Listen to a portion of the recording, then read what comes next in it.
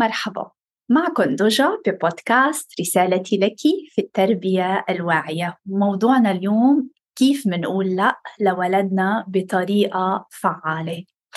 كيف ممكن أحكي مع ولدي بطريقة حسه عم يسمعني ويتجاوب معي؟ أكتر جملة بسمعها من الأمهات اليوم: بحكي مع ابني برواق بس ما بيسمع أو ما برد. كتير ولاد عند سماع كلمة لأ بيكونوا جاهزين ليشارعوا ويعيطوا، أما لما يكون جوابنا نعم فمنعيش لحظات من السعادة والسلام من بعدها. خلينا نشوف سوا شو يلي بيكمن ورا اللأ الفعالة.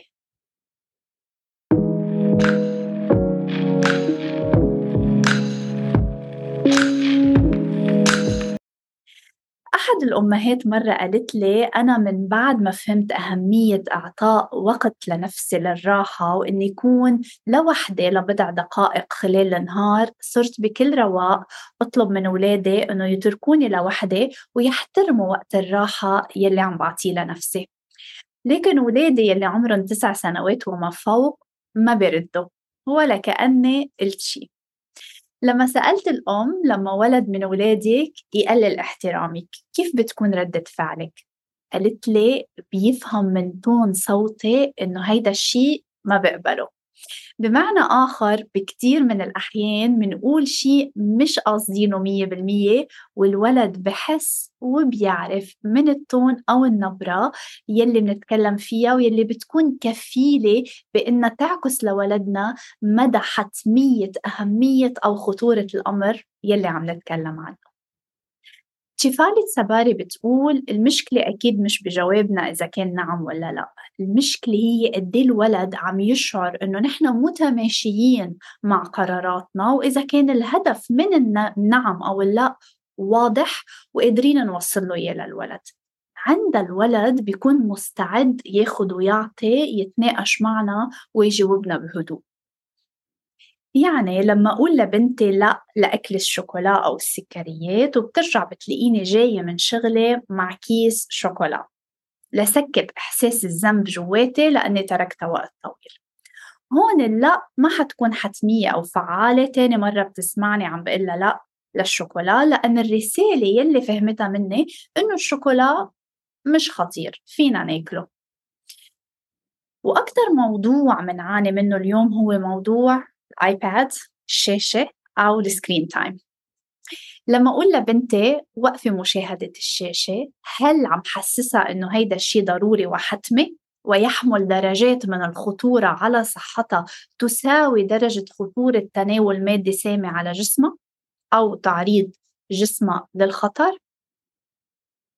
إضافة إلى كل ذلك، من الضروري أفهم مخاوفي كأم، من الضروري ابني وضوح بداخلي إذا هيدا الخوف هو مبرر ولا غير مبرر، ولا مجرد خوف متوارث وما إله تفسير ولا تبرير. يعني كلمة لأ من دون ما نكون عم نشرح ونبرر ليش لأ ممكن تدل بكتير من الأحيان على خوف أو أكثر من خوف جواتنا غير مبرر.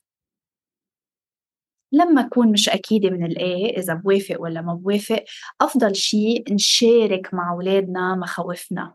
يعني مثلا بقول لبنتي: بتعرفي شو 3 أسباب تمنعني أكون مرتاحة إني وافق على هيدا المشوار أو هيدا المشروع، وهي 1 2 3. بهيدي الطريقة لما شارك مع بنتي مخاوفي بكون عم قرب لإلها خطوة أعمق، بكون عم بفتح مجال إنه هي تفهمني وأنا أفهمها، وإنه نكتشف بعض وننمي علاقتنا ببعض. من الضروري نحن الأمهات نعمل على تفكيك مخاوفنا والغوص بعمق مفاهيم ترسخت بذاتنا، نناقشها نحكي فيها لنفهم ذاتنا ونعطي مساحة لفهم ولدنا بصورة أوضح. لهيك من الضروري العمل على نفسنا يكون مستمر، ضروري نتبع أسس ومفاهيم تطوير الذات لأن فقط نستطيع فهم أولادنا كفاية عندما نفهم أنفسنا كفاية. أنا بدعيكم تقرأوا وتعرفوا أكتر عن بروجرامي Empowered Mom Confident Child. اللينك بتلاقوه تحت هيدا الفيديو لتكتسبوا مهارات تطوير الذات وكيف فينا نزرعها بولدنا بعمر مبكر، وكيف منحقق وضوح عن مشاعرنا ويلي بيختلج ذاتنا، وكيف منمنع نقل هيدا الغموض لولدنا يلي بالتالي بحد من قدرته على التعبير عن ذاته بوضوح. كيف فينا نسيطر على ردات فعلنا قدام ولدنا، نفهمه ويفهمنا، ونبني معه علاقة متناغمة تدوم لسنين ما بعد المراهقة، ونطور حالنا من خلال تجربتنا مع أولادنا. حجزوا جلستكن المجانية يلي بقدم لكم إياها، اللينك كمان تحت هيدا الفيديو. أنا حابة أتعرف عليكم وأحكي معكم عن تحدياتكم وجاوبكم على جميع أسئلتكم. كنت معكم ضجة ببودكاست رسالتي لك في التربية الواعية. بشوفكن على خير.